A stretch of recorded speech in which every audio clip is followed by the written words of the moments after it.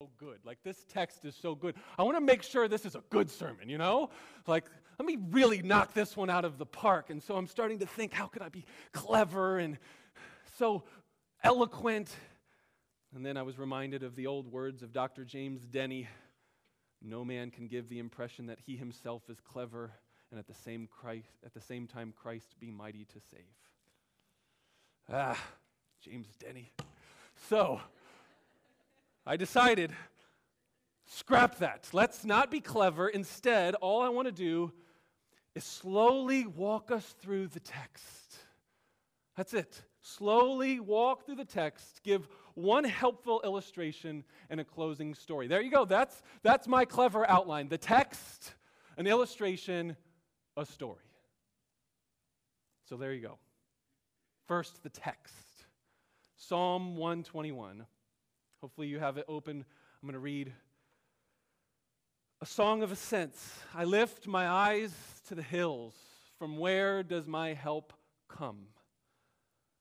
My help comes from the Lord, who made heaven and earth. He will not let your foot be moved. He who keeps you will not slumber. Behold, he who keeps Israel will neither slumber nor sleep. The Lord is your keeper. The Lord is your shade on your right hand. The sun shall not strike you by day, nor the moon by night. The Lord will keep you from all evil. He will keep your life. The Lord will keep your going out and your coming in from this time forth and forevermore. Let's walk through right from the beginning. The first thing we see is a song of ascents. So by way of reminder, we need to realize this is a collection of psalms. We have 150 psalms. There's 5 different books in the Psalms, and we're in book number 5. Each of the books are arranged thematically, categorically, and these psalms, best guess is they were used as pilgrim psalms, as there are 3 trips that people would take as Jewish followers of Yahweh: Passover, the Pentecost. They would make journeys up to Jerusalem from Galilee or other parts away from Jerusalem, and they'd come to worship God 3 times of the year. And these would be the songs that they would sing. These would be the sort of themes or the truths that would be known amongst the people as they caravanned together. Think of the story of Jesus in Luke chapter 2, the only story we have of Jesus when he's a youth, when he's a young child. I know there's some movie coming out about this. Well, we've got very little information about Jesus as a young child, and it's in Luke chapter 2. And they lose Jesus. They're caravanning up to the temple, and then they're leaving, and on the way back they realize, where'd Jesus go? They traveled in groups, and it seems as if what happened as they traveled in these groups up to Jerusalem from Nazareth or Bethlehem or far off places like Galilee, they'd sing these psalms. So the Psalms of Ascent. Ascents is actually in the plural because it could mean that there's one great ascent to the holy city. There's some interpretation that way. Or it's maybe the great ascent that they made as they returned from exile, because this is in book number 5. There's a lot of different ways to take this, but this is the most common interpretation, that these psalms are ascending up to the hill of Jerusalem. Verse 1, I lift my eyes to the hills. We saw in verse 5 of chapter 120, the previous psalm last week, that this series of collection begins far away. Woe to me that I sojourn in Meshech, that I dwell among the tents of Kedar. Those places are in opposite directions, really far away from Jerusalem, and so this journey begins from feeling very far away. And so we begin right here in verse 1, I lift my eyes to the hills. But this is fraught with all kinds of troubles and issues when we figure out, what are the hills? I wonder what you've thought as you've read this psalm or heard it before. Are the hills a place of hope? I lift my eyes to the hills. I've been far off, and there my hope is, my help is. They're found in the hills where the presence of God is in Jerusalem. Or are the hills a place of danger? Think of the story Jesus tells, the parable of the Good Samaritan. Remember the man that's heading down from Jerusalem on the dangerous road to Jericho?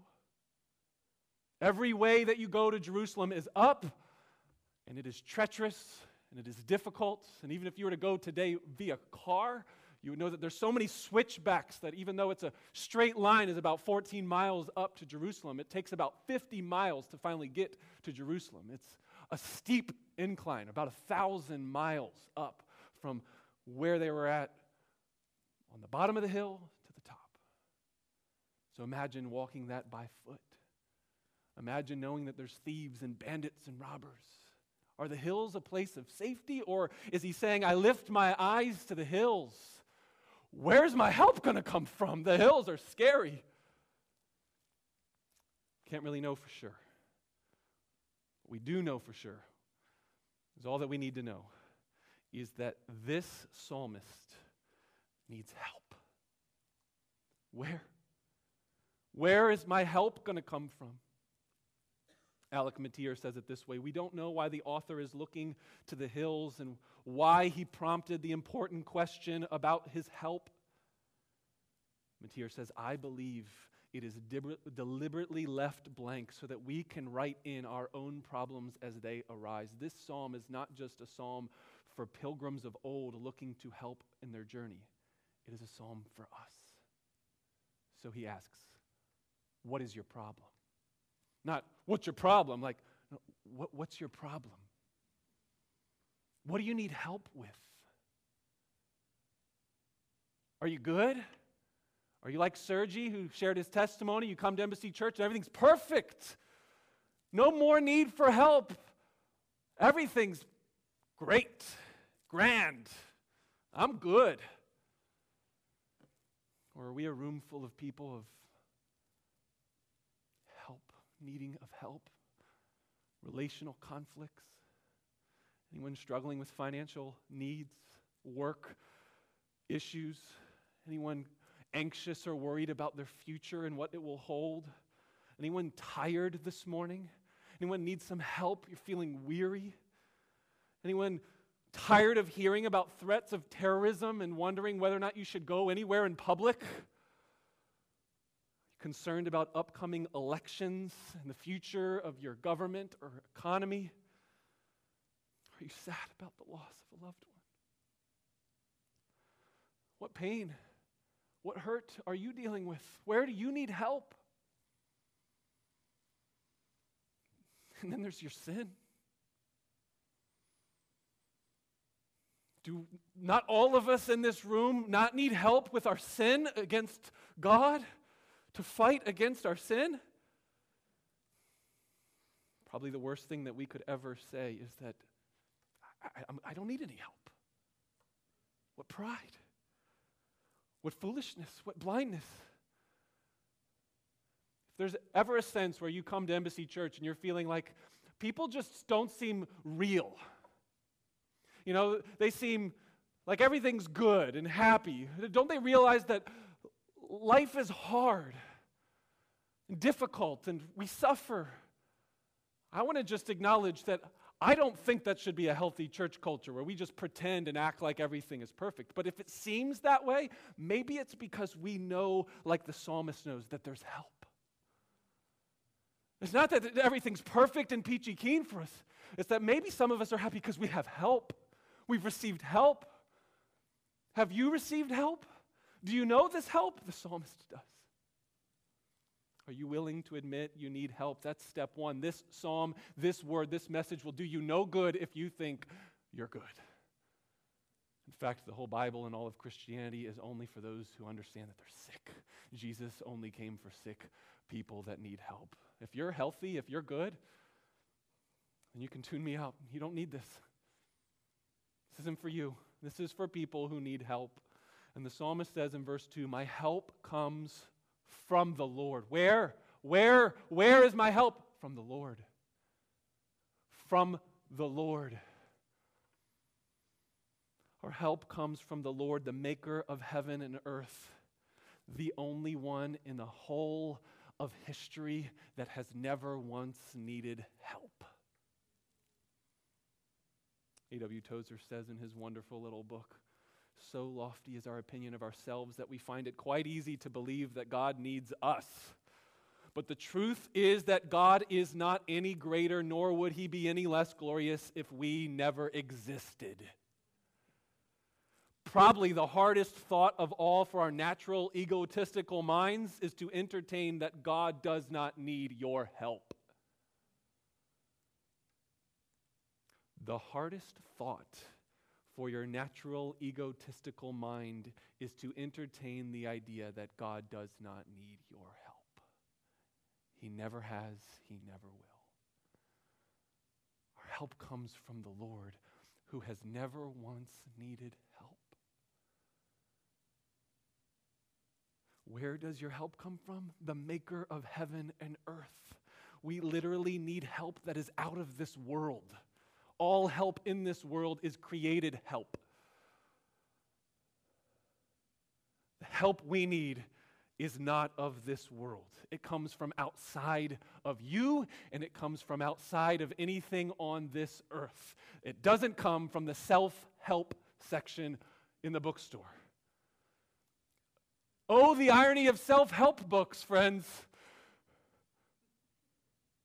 They're not self-help. Somebody wrote the book. Unless you wrote the book, that's when it's self-help. We're deceiving ourselves. We want to act like, well, I'll just help myself. I'll get a book and I'll help myself. You don't need a book if you can help yourself.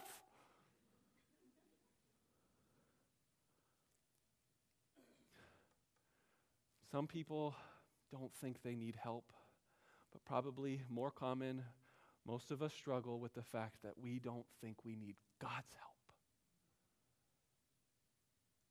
We're not too proud to say, I don't need help. I'm fine. I'm good. We're at least humble enough. I need help. But the way we live our lives, the lack of prayer, that we don't turn to God, the way that we try and figure it out ourselves or turn to our friends or our family or our counselors or our doctors or our experts on the world, created things, created people, we're looking to help in all the wrong places. It's just evidence that we just don't believe we need God's help. We need help, just not His help. This is why we need to learn to talk to ourselves like the psalmist does. The key phrase here is like the psalmist does. We don't need people talking to ourselves. We're already weird enough as Christians and ostracized. We don't need a bunch of people talking to themselves. Talk to yourself like the psalmist does. Where does my help come from? He's asking the question. Notice he gives his own answer. My help comes from the Lord, the maker of heaven and earth. He reminds himself, my help is only found in the Lord. And therefore, he is the maker of heaven and earth. This isn't just a God, it is the God of gods, the King of kings, the creator of all the universe. Is there anything too difficult for the one who spoke everything into existence, who sustains it all by his powerful word? He has all the resources you need, because all that you are is from him. He's the maker of heaven and earth. Is there any difficulty that is too big for him? John Owen says the greatest sorrow and burden that you can lay on God the Father, the greatest unkindness that you can do to him is what? With a statement like that, your mind's got to be filling with all kinds of sins and awful things. What's the greatest unkindness that you could do to God? I was not expecting to hear what John Owen said next. The greatest sorrow and burden that you can lay on the Father, the greatest unkindness that you can do to him, is not believe that he loves you, that he cares for you, that he wants to help you. Friend, I ask you, do you know the God who did not spare his own son, we read in Romans chapter 8? So how will he not also graciously give us all things? If he gave us his son, if he took care of the greatest problem in your life, the wrath of God, your sin against a holy God. That's the greatest problem you have this morning. I don't know if that's what you're thinking as you come in here this morning, is that I need help this morning, and it's the wrath of God. That's why the Bible addresses us from such a different angle and perspective so repeatedly. It assaults our self-centeredness so regularly. The God-centered Bible says, no, your greatest problem is me, God. Do you understand that God has provided the solution and the help to that problem? So if He's done that already, how do you think He won't give you what you need now in these little, smaller problems? That's why John Owen would say what he does, because of Romans chapter 8. If He's done that, what an assault, what an offense, what a burden that you would lay on the Father that you don't believe that He loves you and would care for you this way. This is the sort of talk that we need to learn to speak to ourselves. And when you're struggling to muster the words or the thoughts, then you need other people to speak to you. And this is the way verse 3. Notice the change in the dialogue here. We begin with, I lift my eyes. Where does my help come from? My help comes from the Lord. Verse 3, the my's and I's are gone.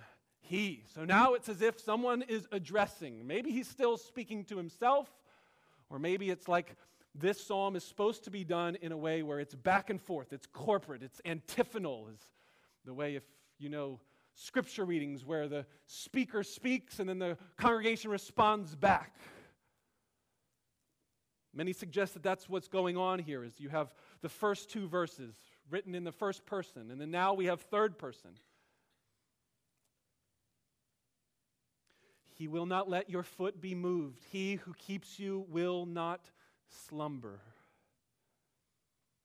Derek Kidner points out that verse 3 is actually not written as a statement. It's actually written in such a way where it's actually saying more of a prayer or desire. You could say it this way: may He not let your foot be moved, and may the one who keeps you not slumber. And then the answer, because it's still this dialogue going back and forth, is in verse 4. Behold. See, that's the longing in his heart. I want a God who would help me and not let my foot be moved. My desire is that He would not fall asleep on me. He would keep watch over me. So the answer is in verse 4, behold. I love that word. Behold. Look at Him. Consider Him.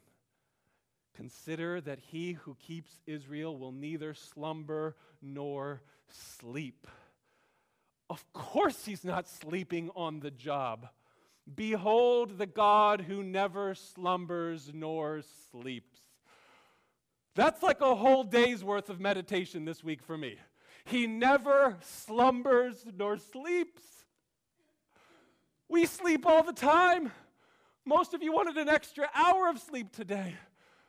Oh, spring forward. What a crazy, dumb idea. Why do we do this to ourselves? We need sleep. I'm tired. I was thinking back when John was first born, I would play with our kids, and I have a picture that my wife took of me. I just passed out on the floor in the playroom trying to play with my kids, and then I'm out. There's a father with a new baby. How weak are we that we need sleep? Do you realize every single day as you get tired, it's another reminder of how finite you are? You should be humbled every time you have to lay your head down to sleep and know God's not going to sleep, but you are. It's really a perplexing thought. God, the creator of heaven and earth, could have made this world and us as humans without the need for sleep. He could have. That doesn't seem too impossible.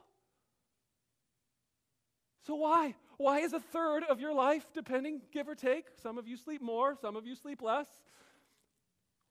Why is it unconscious? Why is it sleeping? We could get so much more done. Well, how much more effective could we be for God? Oh yeah, He doesn't need us. Oh yeah, everything's going to be just fine when we go and lay our heads down to sleep. Everything's going to be okay. Your world and His world, it's going to keep revolving. The earth will spin on its axis. The sun will stay where it does. Things are going to be fine. God is in control. You're supposed to think that every night when you go to bed. God's on his throne, he is good, and I can sleep tonight no matter how bad my day was, no how fearful I might be. There's new mercies tomorrow. God's good. I'm going to wake up. Great is his faithfulness. Morning by morning, new mercies I see. All I've needed, my hand, his hand, he has provided. He keeps watch constantly. That's the idea. He never sleeps. He's not a guard who falls asleep, supposed to keep and watch. Our enemy's coming. I'm supposed to make sure that we stay safe, keep and watch. Never once dozes off. His constant care for us. Verse 5, the Lord is your keeper. The Lord is your shade on your right hand. He's not only always watching, he's always close by. He's at your right hand. He's like your shadow. You can't get away from it. He's always going to be next to you. You think he's far away, but he's there. He's near. He's close. He's always available. He's at your right hand. Verse 6, the sun shall not strike you by day, nor the moon by night. This is classic Hebrew poetry. By day or by night. The contrast here is to show you the totality of God's care and watch for you. Whether it is the difficult, sun-scorching heat during the day, or the crazies of the moon at night, the dangers that come at night, day or night, he cares. He watches. You will be protected. It was common in this day, and the psalmist wrote this. It's where we get the word lunatic from, that people would get crazy from staring too long into the moonlight. So it could be that that's, in fact, what he's thinking here. Don't want to stare too long at the sun. Don't want to stare too long at the moon. By day or by night, the sun or the moon, he's got it covered. 24/7. All times, and he concludes in verse 7 and 8, all circumstances, no exceptions. The Lord will keep you from all evil. All. Friends, every single word in this psalm. All evil. The Lord will keep your life, all of you, against all of evil. The Lord will keep your going out and your coming in from this time forth and forevermore. Now, just in case you get carried away, you take the poetic imagery too far, or you take the Psalms and really the whole Bible out of its context, several different pastors, scholars point out. This does not mean we live a cushiony life. It means we have help through the storm. Remember, where does my help come from? The fact that he says that he will keep you from all evil does not mean that you won't need help. It means that you will have help through the evil, and you will have help from the ultimate evil. The key, I think, here is to make sure you see the last word of this psalm. Forevermore. That means this help is not temporary. It is not finite. It is not on this earth only. It is forever help. Friends, so often you come to God and you think you have a need for help, and he gives you way more than you could ever ask for. I need some help right now in this current situation. Well, I'm going to give you help forevermore. Now and forever. I'll help you now. How good are these two concepts? Derek Kidner, in his commentary, says it's hard to choose which is sweeter, that the fact that God helps us now or forevermore. And I say, why choose? They're both great. Receive them both now. He's available now, always, constantly, right now. And he will help you forevermore.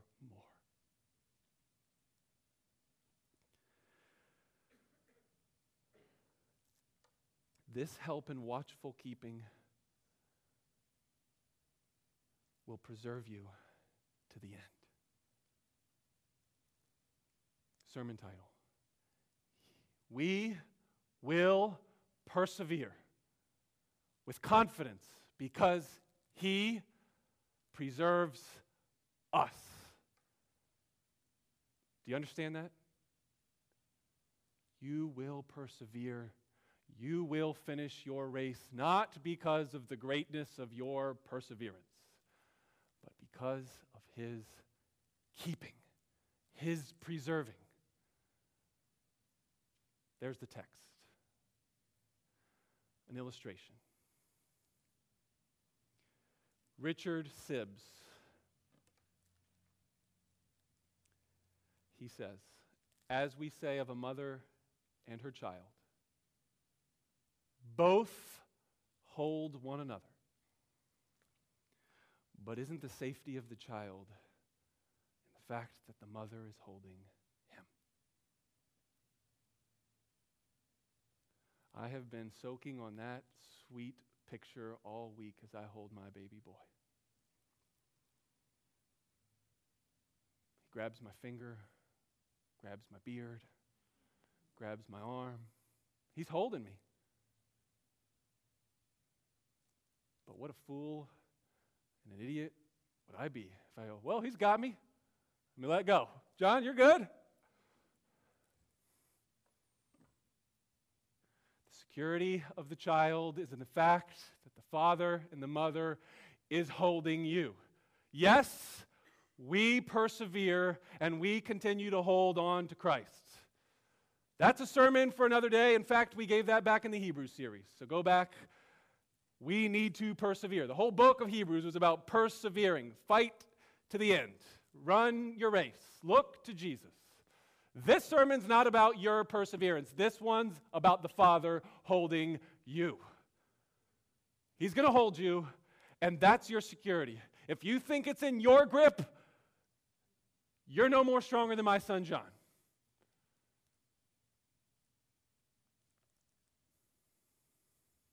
Do you have confidence in the hold of the Father? How can we not think of the words of Jesus in John chapter 10? My sheep hear my voice, and I know them, and they follow me. I give them eternal life, and they will never perish. No one will snatch them out of my hand. My Father has given them to me, and He is greater than all, and no one can snatch them out of the Father's hands. You're double held, friends. Held by Christ. No one can snatch them out of my hand, and no one can snatch them out of the Father's hand. Two hands. You're held securely. This is our confidence. You will persevere to the end because He's holding. That's the illustration. So, a story. 2,000 years ago, there was a son who made a pilgrimage to Jerusalem. And this son knew that when he lifted his eyes up to the hills, there would be no help. In fact, the scriptures say that as he set his face toward Jerusalem, it got more and more dangerous.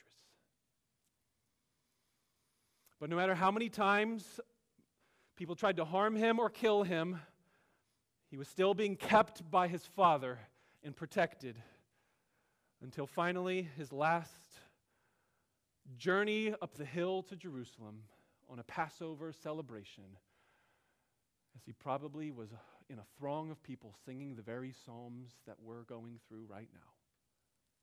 During this time, the Passover time, this son, Jesus Christ, had something very different happen. There was a new Passover meal taking place, a new meaning given to this meal. The bread and the cup was now the new sign. The lamb was now no longer the centerpiece at the table. And there at the table, though, was a betrayer. Jesus made mention of this. All of the men in the room denied it. And there they went after that meal, out to the garden. And the son asks the father. He prays, he pleads, "Help! Help!" I need help. He even looks over to his closest friends and he asks them, keep watch. Watch. Stay awake. Don't sleep. He asks the father again, help. He goes back to his friends and they're sleeping. They're not watching. They're not helping. He is abandoned and alone. Betrayed by one of his closest friends. Abandoned by his father. He cries for help and he gets no help. It's as if the father was asleep. The father has stopped holding and keeping him. It was as if the father let his foot slip. No answer. And repeatedly, his friends could not stay awake. What a picture of us. The spirit is willing, but our flesh is weak. The gospel tells us that Jesus Christ lost his life. This promise that the Lord will keep your life is only sure for you and for me because Jesus said, I will lose my life. Do you believe this, friends? That God has already provided for you all the help that you could ever need through Jesus Christ? In case you think I'm just trying to read the Old Testament and not read it like a Jewish person would read it, the scriptures make it clear, I think, in Jude, one of the last books of the Bible. And I can't help but think that Jude, as he closes his book, as he says that there is a God who keeps his people, he calls, he loves, and he keeps his people, Jude has to have these words on his mind from Psalm 121. And he links them to the death and the work of Jesus Christ. So this is the benediction a bit early, but we'll say it again at the end of the service. Jude 24 and 25. Now to him who is able to keep you from stumbling, your foot slipping. To him who is able to keep you from stumbling and slipping. But here's the thing that Jude adds that the Psalm 121 doesn't add. Psalm 121 presents a beautiful picture, but it doesn't give us the whole story. Now to him who's able to keep you. So we've been thinking about, he keeps. He won't let you slip.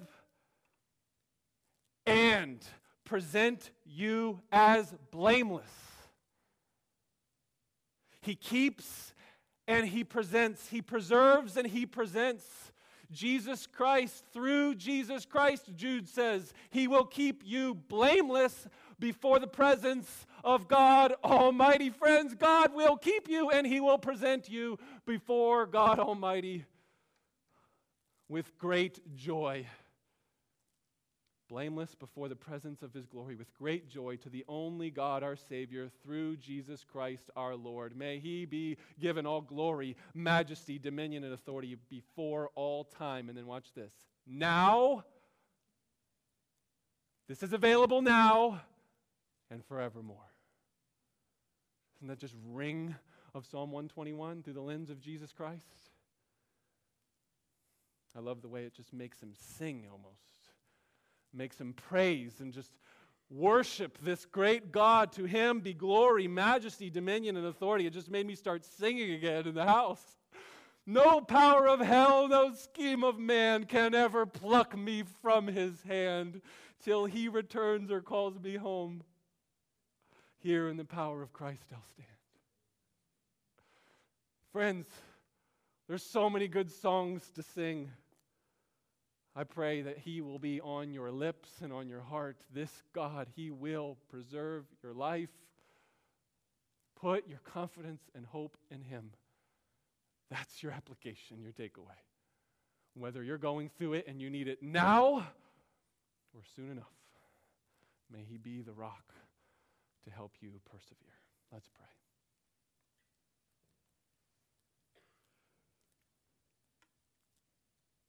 Oh God, we give you thanks this morning. We thank you that you love us, that you care for us.